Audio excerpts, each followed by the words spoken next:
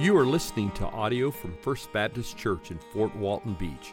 If you would like more resources or to watch our service online, please visit fbcfwb.org. Listen in as Pastor Wade helps us abide in Christ and advance the gospel through the teaching and the proclamation of God's Word.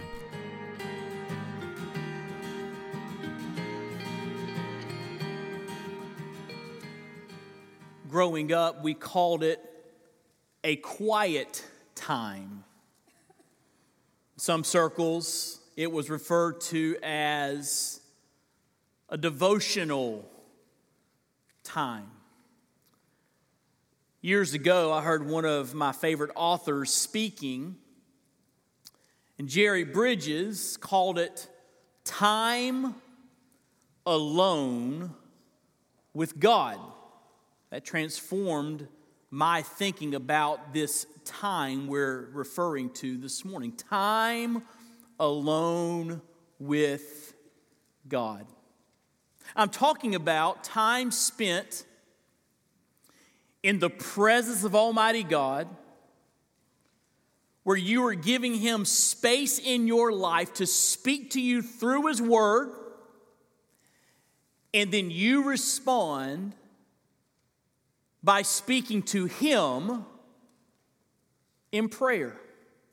Quiet time, devotional time, time alone with God. It's a wonderful little book by Dick Eastman. And he calls this time the hour that changes the world. Eastman believes that you and I can change the world on our knees in the presence of God. The hour that changes the world, and yet, for many of us, we too often resemble the disciples in the Garden of Gethsemane. Jesus takes Peter, James, and John into the garden to pray. Jesus knew the cross was coming. He's staggering under the spiritual and emotional and physical anguish that he knew was coming. He surrenders to the Father's will. But as he wrestles in prayer, with great sweat drops like blood falling from his brow, he gets up to go check on Peter, James, and John. He brought them into the garden to pray with him in that critical moment in redemptive history. And what are they doing? They're asleep.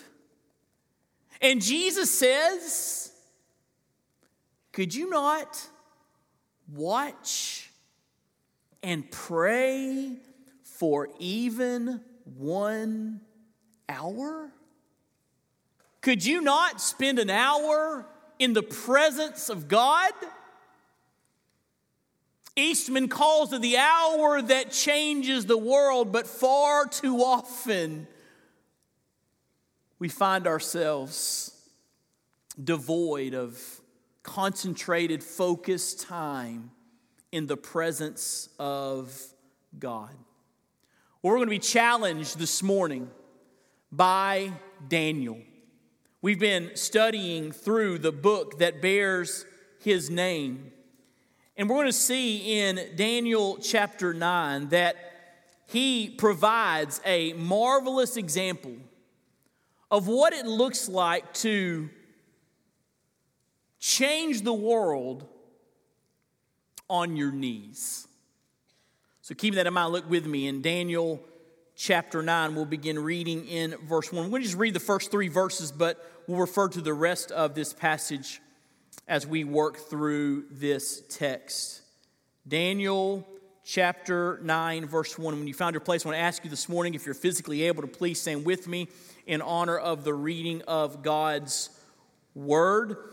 As you can tell, the lights still aren't fixed. We're waiting for the right part to come so we can get the overall lighting fixed. When it's fixed, you're going to know it's going to seem like a football game in here with all the lights on because you've gotten used to low lighting. So just bear with us. Sorry about that. Just can't be helped, but we will get it fixed in the Lord's timing. I will say that a deacon gave me a book reading light for my Bible this morning. Good. That's what deacons ought to do. Blessing their pastor so I can read my Bible in low light. So good job, deacons. All right.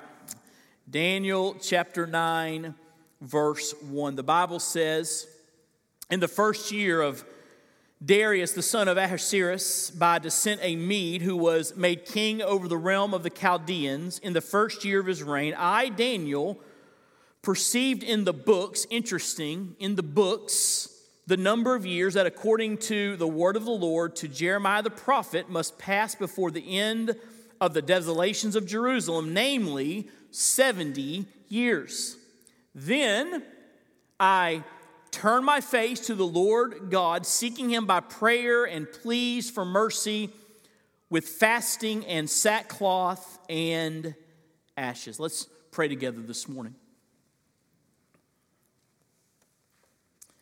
Father, in this moment, we pause to give you glory. You are the center of attention. You are the reason that we're here. May your name be exalted. Worthy is the Lamb who was slain. And may we leave this place transformed, encouraged, challenged, practically speaking, to be the kind of Christ followers that seek to change the world from their knees. Help us, Lord, to have understanding of this passage by the power and presence of the Holy Spirit.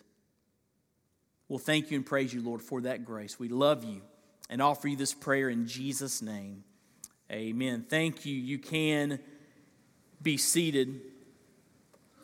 The book of Daniel divides really evenly into two separate parts. The first part, chapters 1 through 6, is narrative, where we read the story of Daniel and some other Hebrew young men who were taken into captivity by the Babylonians. Under Nebuchadnezzar's reign, the Babylonians came marching into Jerusalem, destroyed much of the city, and took thousands of Jews back to Babylon captive. That's the context in which Daniel and Hananiah and Azariah and Mishael, they grew up in that context, and their faith in the one true God was tested over and over again. They lived in Babylon, but they stayed true to the one true God. And those stories are found in chapters 1 through 6. We've read the stories like the three Hebrew boys in the fiery furnace. We read about Daniel and the lion's den. We read about handwriting on the wall. Powerful, powerful narrative passages. But things change in chapter 7. The second half of the book, chapter 7 through 12, is apocalyptic in genre, which means it is a foretelling of things that are to come. And the Lord mainly communicates with Daniel through visions to give Daniel some insight into what was going to unfold. So we've been working through these visions. We've seen a big picture vision in chapter 7 of what would transpire from Daniel's time to the time when the Lord will return. We call that the second coming. Last week we looked at chapter 8, where we saw that the near future for Israel was predicted. We talked about Antiochus Epiphanes and how Antiochus Epiphanes foreshadowed the Antichrist and how God would win the final victory. We talked about that last time we were together. But here in chapter 9, there's a little pause and there's a little bit of historical background to tell us that this moment takes place under the reign of the Medo-Persians. It says there was under Darius, who was by descent a Mede. This is after the Medo-Persians overthrew the Babylonians. Daniel still lived in that same area, and he began to serve the Medo-Persians the way he served the Babylonians. In the midst of that, being about 80 plus years old, we see that Daniel was praying. Daniel was spending time with God, and God spoke to him, and he spoke to God in this moment. So before we get to God's answer to this prayer at the end of chapter 9, which we'll look at next week together. God sends a spoiler alert. God sends an angel to answer him. Wouldn't that be cool if God just sent if every time you had a prayer, need, or request, Gideon came knocking at your door to give you the answer? That'd be pretty cool, right? We'll talk about that next week. But this week, I just want to show you how Daniel focuses on time alone with God. And I want to give you, I know this is not good Baptist homiletics, but I want to give you 2 points, not 3, all right? 2 points related to Daniel's prayer life. First of all, I want you to see Daniel's practice. Daniel's practice. It says there, it was in the first year of Darius, the son of Ahasuerus, by descent a Mede who was made king over the realm of the Chaldeans. In the first year of his reign, I, Daniel, perceived in the books the number of years that according to the word of the Lord to Jeremiah the prophet must pass before the end of the desolations of Jerusalem, namely 70 years. So we find here that under the Medo-Persian reign, Daniel is alone with God reading the word, namely reading the book of Jeremiah. Now, why is that so important? Because we see in Daniel's life a consistency in spending time with God, a consistency in prayer.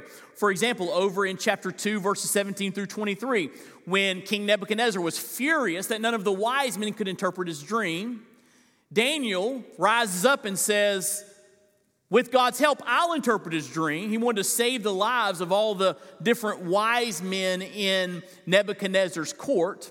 But before Daniel goes and stands before the king, he gets his 3 Hebrew friends together and he says, listen, I need you to fast and pray so that God will give me the answer I need and I can interpret the vision, which is exactly what happened. We see Daniel relying on calling out to God in prayer. And then in Daniel chapter 6, Daniel lived with so much integrity that his enemies, if they wanted to destroy him, had to make it illegal for him to practice his faith, because that's what he did. He practiced his faith consistently. So they talked the king into passing a decree that if anyone talked to any god or made a request of any god for 30 days other than the king, that person would be destroyed in a den of lions. But listen to what it says over in Daniel chapter 6, verse 10. When Daniel knew the document had been signed, he went to his house where he had windows in his upper chamber open toward Jerusalem. He got down on his knees, listen, 3 times a day and prayed and gave thanks before his God. Now listen to this last phrase, as he had done previously. Daniel wasn't showing off. Daniel was just doing what he's always done. Daniel was a man who consistently spent time in the presence of God. Daniel was a prayer warrior, and it's consistent throughout his entire life. Daniel prayed when he was a young Hebrew male taken from his homeland. He was a man of prayer. Did you know young people can change the world through their prayers? Amen? But even in Daniel chapter 6, when Daniel was probably over 80 years of age, a senior adult by our standards, what is Daniel doing? He's praying. Senior adults can change the world through their prayers. Amen? He was consistent when he was young and when he was old. He was consistent when the Babylonians were in charge. He was consistent when the Persians were in charge. It didn't matter what was going on in human history or his cultural context. Daniel was a man of prayer. And I want you to just be challenged by Daniel's practice. This 9th chapter where we see him alone with God calling out on his name is nothing new for Daniel. It was his life. His day in, day out routine. Daniel's practice. I don't want you to answer this out loud, but I want you to answer it in your heart. What does your practice look like? Do you have consistent time alone with God where he speaks to you through his word and then you speak to him in prayer? Call it whatever you want to call it. a quiet time, a devotional life, a time alone with God, the hour that changed the world. Call it whatever you want to call it. But is there a consistent practice of spending time alone with your Creator and with your Redeemer? Daniel's practice. Secondly, second aspect of Daniel's prayer life, I want you to see Daniel's pattern. We can learn practically how Daniel structured his time alone with God. It says there, after he read from Jeremiah, verse 3, then I turned my face to the Lord God, seeking him by prayer and pleas for mercy with fasting and sackcloth and ashes. I want us to study verses 3 down through verse 19. And I want to just examine Daniel's prayer and learn from it. It's a great example of what prayer ought to be. And I want us to be instructed by how Daniel prayed and the context in which he prayed. First of all, if you look there in your notes, Daniel models a simplicity in spending time with God. Sometimes we make this thing too hard. We make this thing overly complex, and it's really very simple. Did you notice there in verse 2? Daniel perceived in the books. And we learn a little bit later, he's reading from Jeremiah the prophet. He's reading from the Word of God. He's reading the Bible. And then after he reads the Bible, verse 3, then I turned my face to the Lord God. He began to pray and fast and talk to God. It's just that simple. In fact, if you look in your notes, how do you spend time alone with God? How do you have a quiet time of devotion? What does that look like? Well, here it is. You ready? You read the Bible, and God speaks to you through His Word, just like He spoke to Daniel. We'll talk some more about what He said to Daniel in a few moments. You read the Bible, God speaks to you through His Word. You got to have time in the Word. We have in our church D groups, discipleship groups, and we go through Bible reading plans together where we're consistently reading through the Scriptures, and we get together and we talk about those Scriptures week after week after week. We even teach you in D groups how to have a hear journal where you are reading a passage and you're thinking about what God is saying to you through that passage. You're actually hearing from God as you understand and then apply that passage to your life.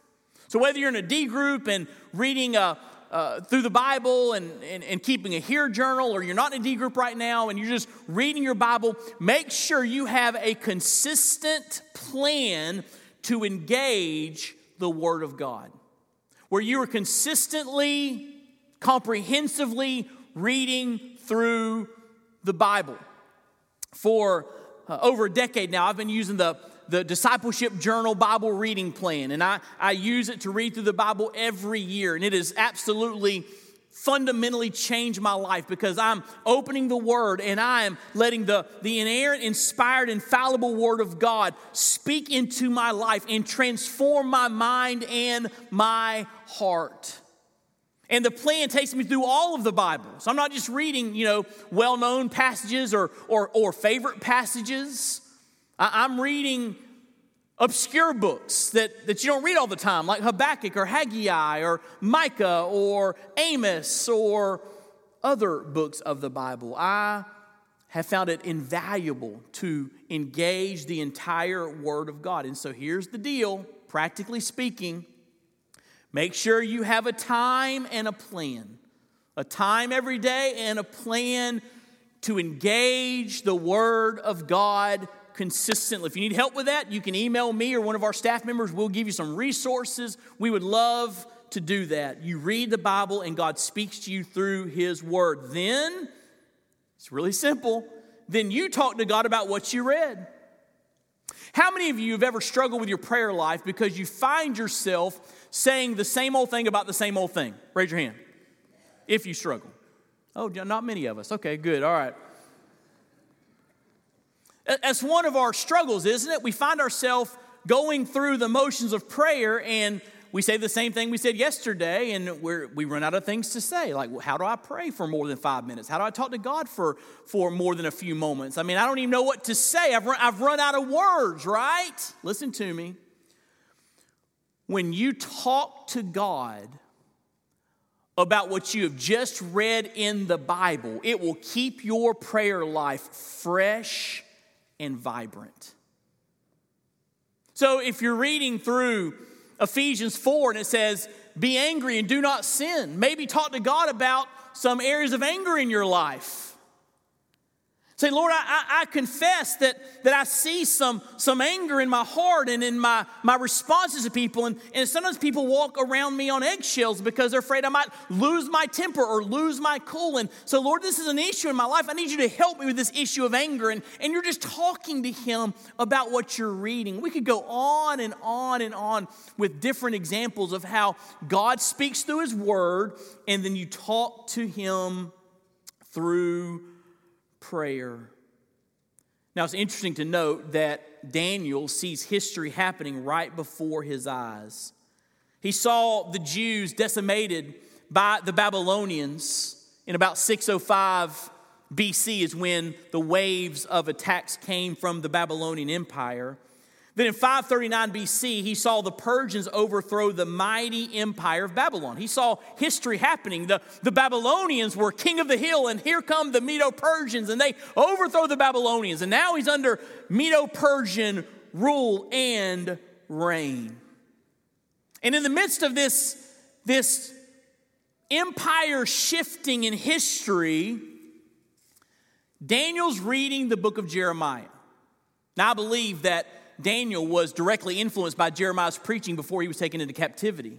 He was also influenced by King Josiah's religious reforms and his reign and influence. But he had the book of Jeremiah, and he's reading specifically from Jeremiah chapter 25, verses 1 through 14, and maybe Jeremiah 29, 10 through 14. Because listen to what it says in Jeremiah 25, verses 11 and 12. The Bible says, this whole land, Jeremiah speaking prophetically, this whole land, the land of Israel, this whole land shall become a ruin and a waste, and these nations shall serve the king of Babylon 70 years. Then after 70 years are completed, I will punish the king of Babylon and that nation, the land of the Chaldeans, for their iniquity, declares the Lord, making the land an everlasting waste. So Daniel is reading this prophecy of Jeremiah. He said, before the Babylonians ever overthrew the Jews, you said it was going to be for about 70 years. And I look at the calendar, and 70 years are just about up.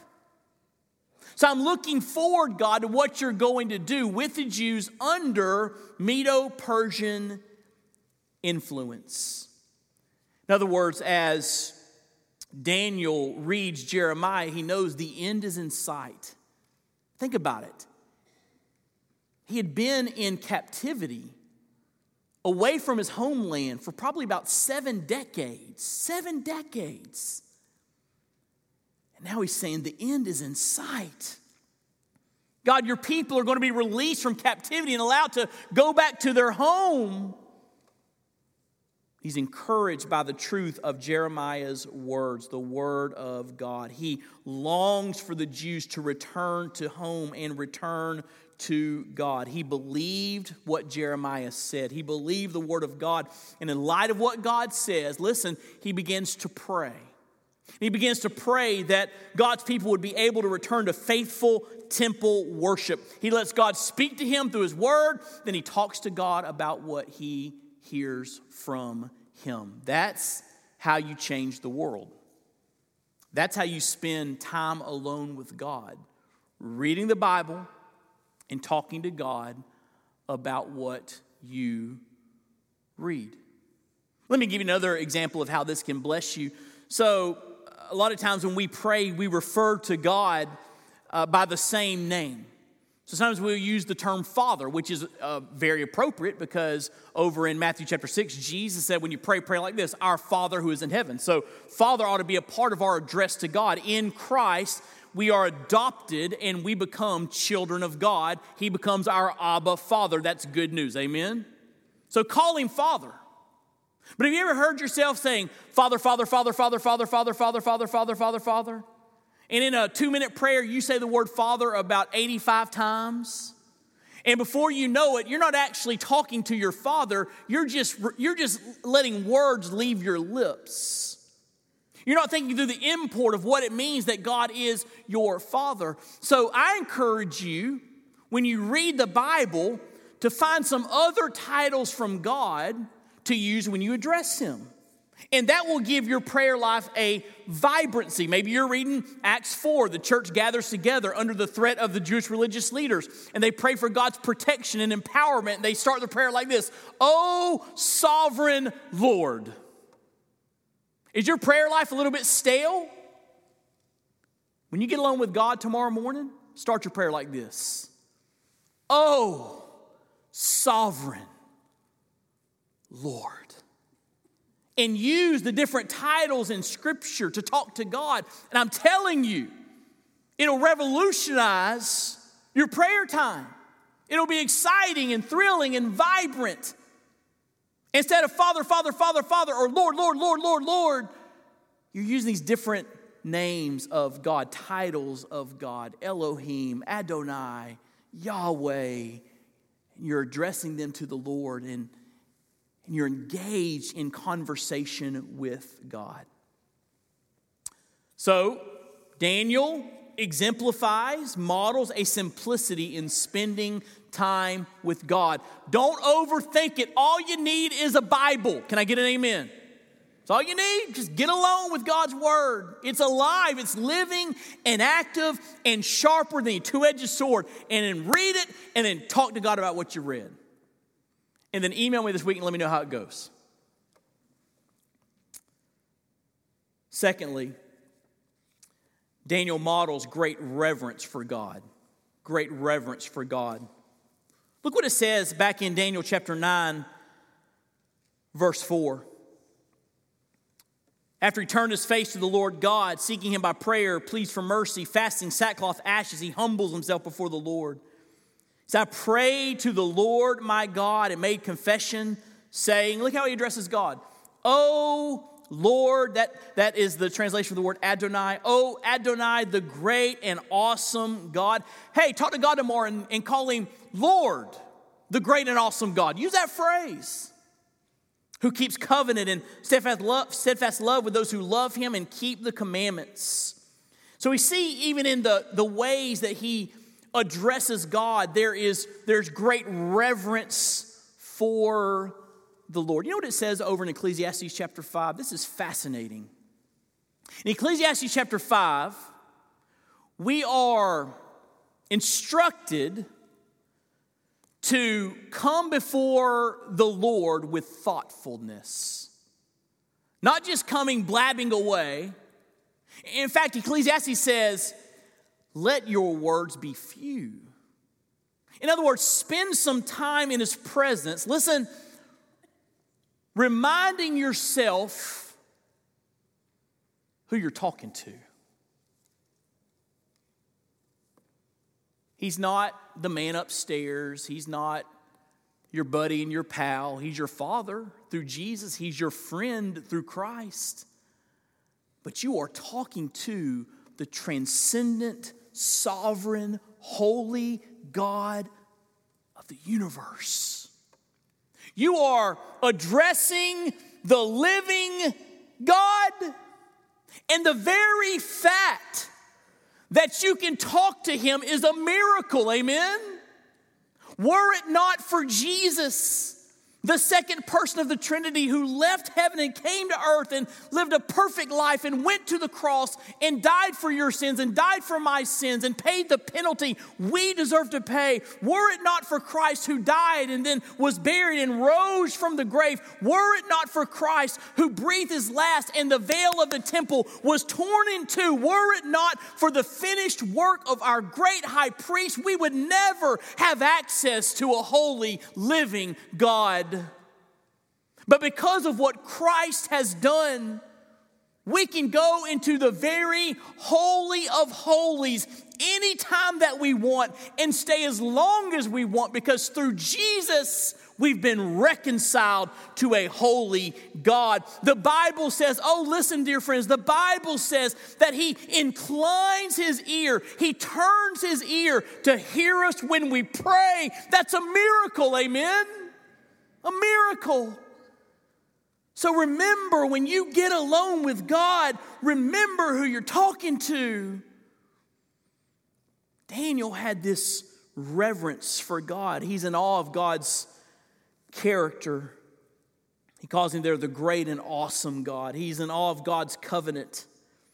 It's interesting to note that in verse 2, we see the divine name of God used for the first time in the entire book of Daniel. Look in verse 2.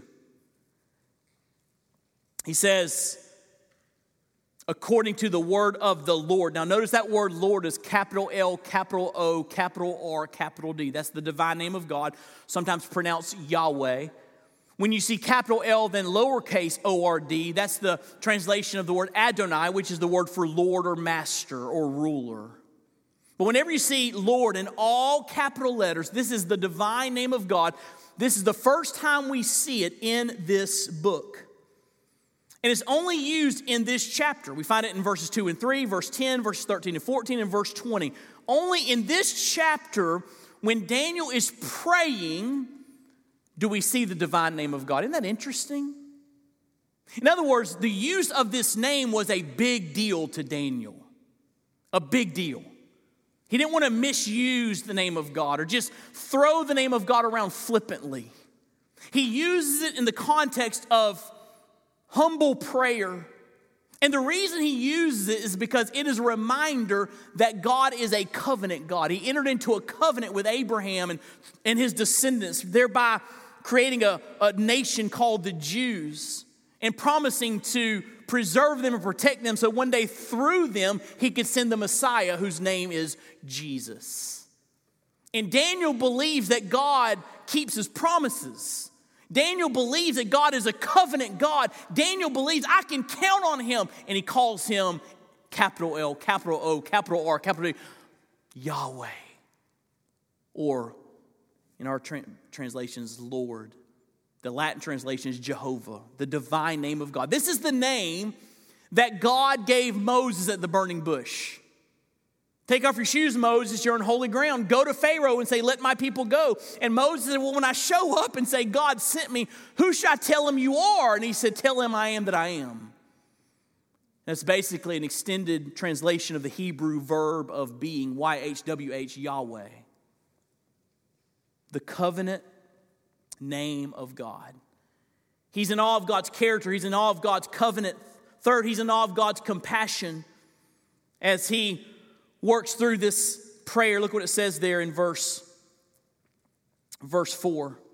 I prayed to the Lord my God and made confession saying, O Lord, the great and awesome God who keeps covenant and steadfast love with those who love him and keep his commandments. He's praying in light of God's love. God, I believe that as I pray, as I call on your name, that you love me. You are a God of great compassion, and I'm going to count on that compassion a little bit later on in the prayer. But David models great reverence for God. How about you? Do you need to recapture reverence in your prayer life? Where you find yourself on your knees in awe of God. When was the last time you found yourself, like the song says, filled with wonder, awestruck wonder at the very mention of his name? Daniel models great reverence for God, and then we see Daniel models confession and repentance. Daniel models confession and repentance. In verses 5 through 15, Daniel begins to confess the sins of the people that had led to their captivity, led to the Babylonian overthrow. The Babylonians were an instrument in God's hands to bring judgment on his people. God kept sending prophets and God kept sending messages saying, turn to the one true God, stop worshiping false gods, obey me, live for me, love me. And they kept spurning God's messages, and they crossed the line, and God sent the Babylonians to overthrow the Jews. And in light of that, even the sins of the people while they were in captivity, Daniel models confession and repentance. We see the scope of the people's sin in verse 5. Look what it says in verse 5. Daniel says, we have sinned and done wrong and acted wickedly and rebelled, turning aside from your commandments and rules. We've not listened to your servants, the prophets, who spoke in your name to our kings, our princes, our fathers, to all the people of the land. Notice that 6 different aspects of Israel's sin are mentioned. He uses the phrase there in verse 5, we have sinned. He uses the phrase, we have done wrong. He uses the phrase, acted wickedly. He uses the word rebelled. He uses the phrase, we've turned aside. He uses the phrase, we have not listened. We see the scope of their sin. 6 different words or phrases are used to speak of their disobedience to God. And we see also the scope of the sinners. Look in verse 8.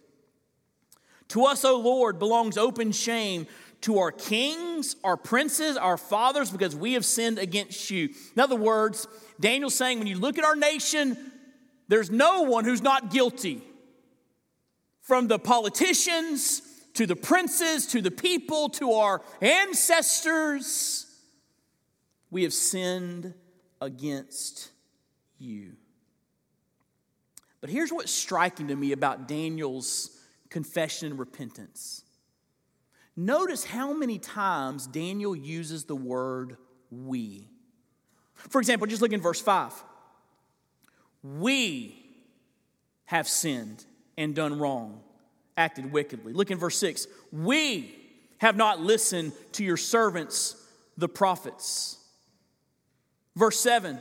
To you, O Lord, belongs righteousness, but to us, Daniel says, open shame. And as you trace this theme throughout this prayer, it holds steady. Daniel includes himself in the confession and repentance. Now, why is that important? Here's why it's important. Daniel was not perfect. He was just a human like all of us in this room. But the Bible never records any shortcomings. It just gives us the good stuff about Daniel. So we don't know of any egregious areas of sin or rebellion in Daniel's life. In fact, he consistently exemplified righteousness and godliness. And yet here's Daniel saying, we, us, when he was confessing sin. James Montgomery Boyce comments on this and he writes, when we confess sin, we have a tendency to confess the sins of other people. You ever been there? Or if we do not do that, we confess sin in a manner meant to excuse ourselves. And Daniel's not playing that game. Daniel's not playing the comparison game. I'm better than those folks. He's not playing the excuse game. He's real before God. He's got on sackcloth, this real rough material they put on to portray their mourning before God. He's brokenhearted over the people's rebellion, and he's brokenhearted over his own sin. And I want you to hear me carefully, I believe this is the key to revival in our nation. When Christians, the house of God, stop saying, look at those people, and start saying, God, deal with me. Deal with my life. Deal with my issues. Change my heart. It starts with me, God. Do a work in me. I confess my sin, making no excuses. I repent before you in humility. How about you? I know there's a lot of issues in our country. Goodness, there are a lot of issues in our country. I know there's a lot going on. And I know you're disappointed by a lot of people's behavior. And I know you're concerned about the direction things are going. I am too. But when's the last time you took a spiritual inventory? For example, when's the last time you told somebody about Jesus? If you want to change the world, if you want to see America go in a different direction, we've got to be the light of the gospel of the glory of Christ. We've got to be salt in this land, amen? Oh, we can learn from Daniel. When you pray for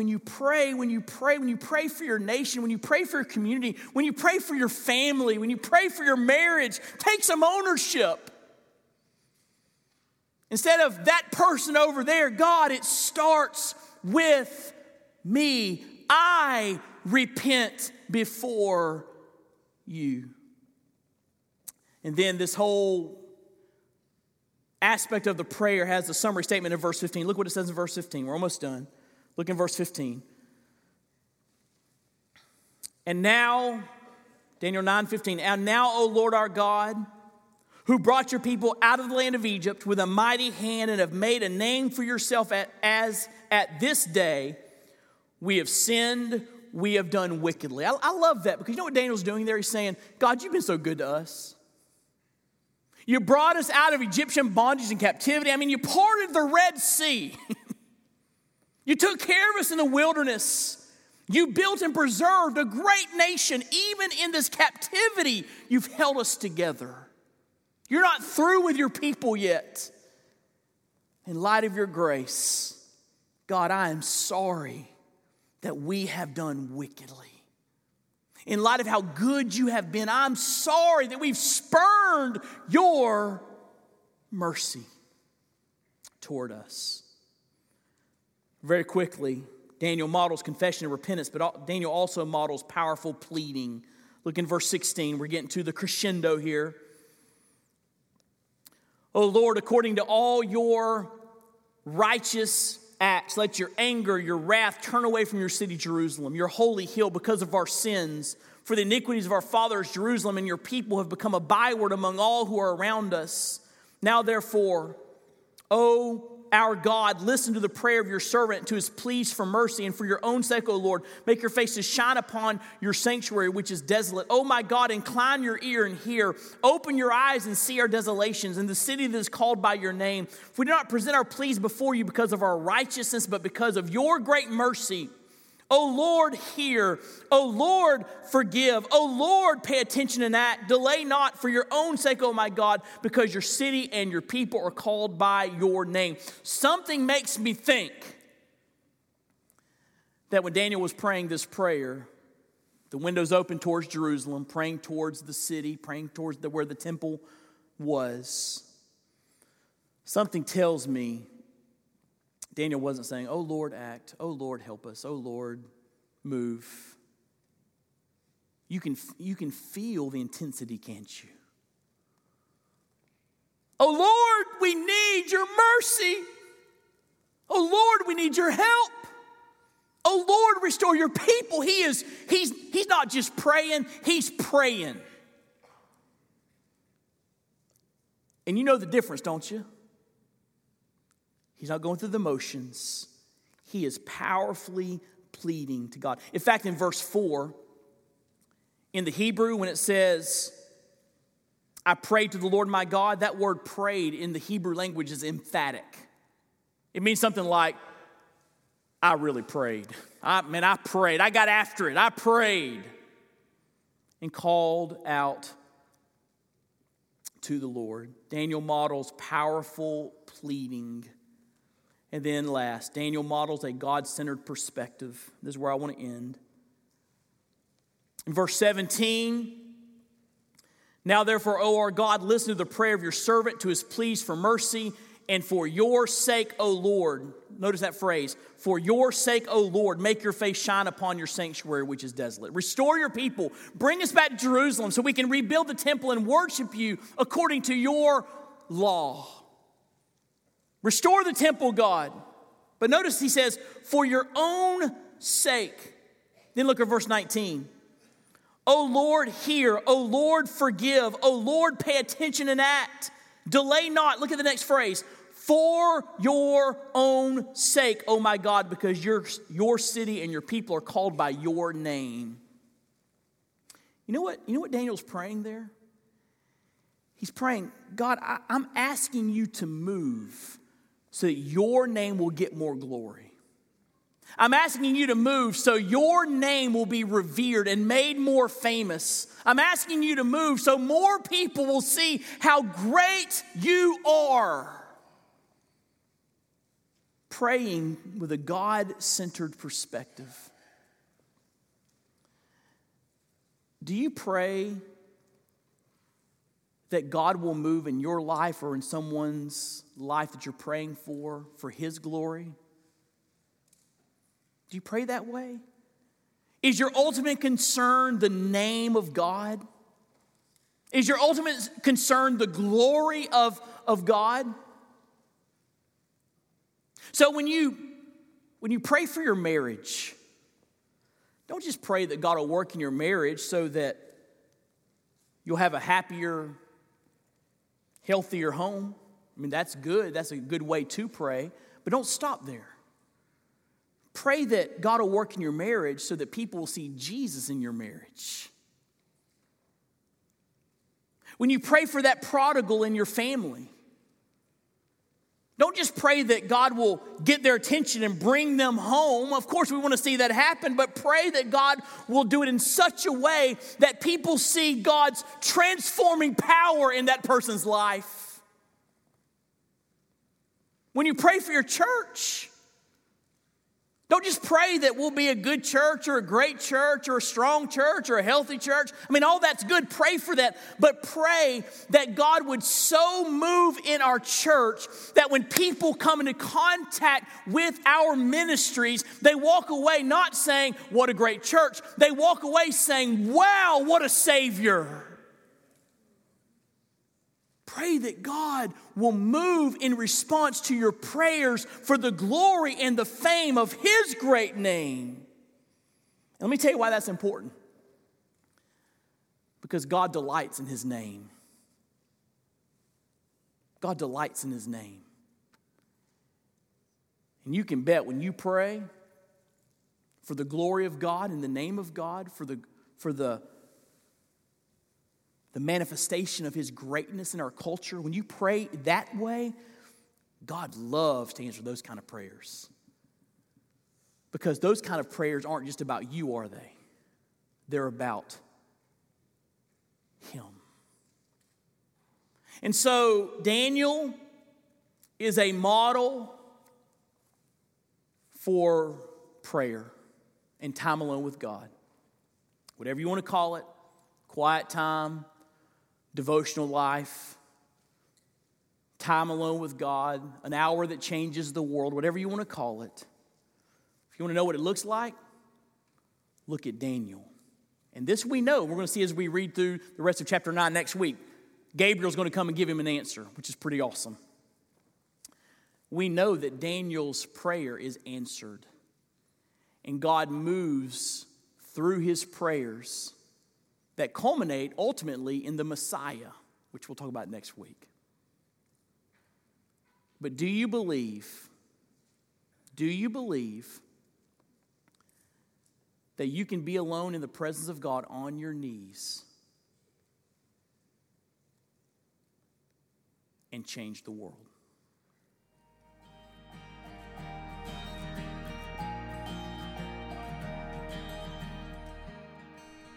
Thank you for listening.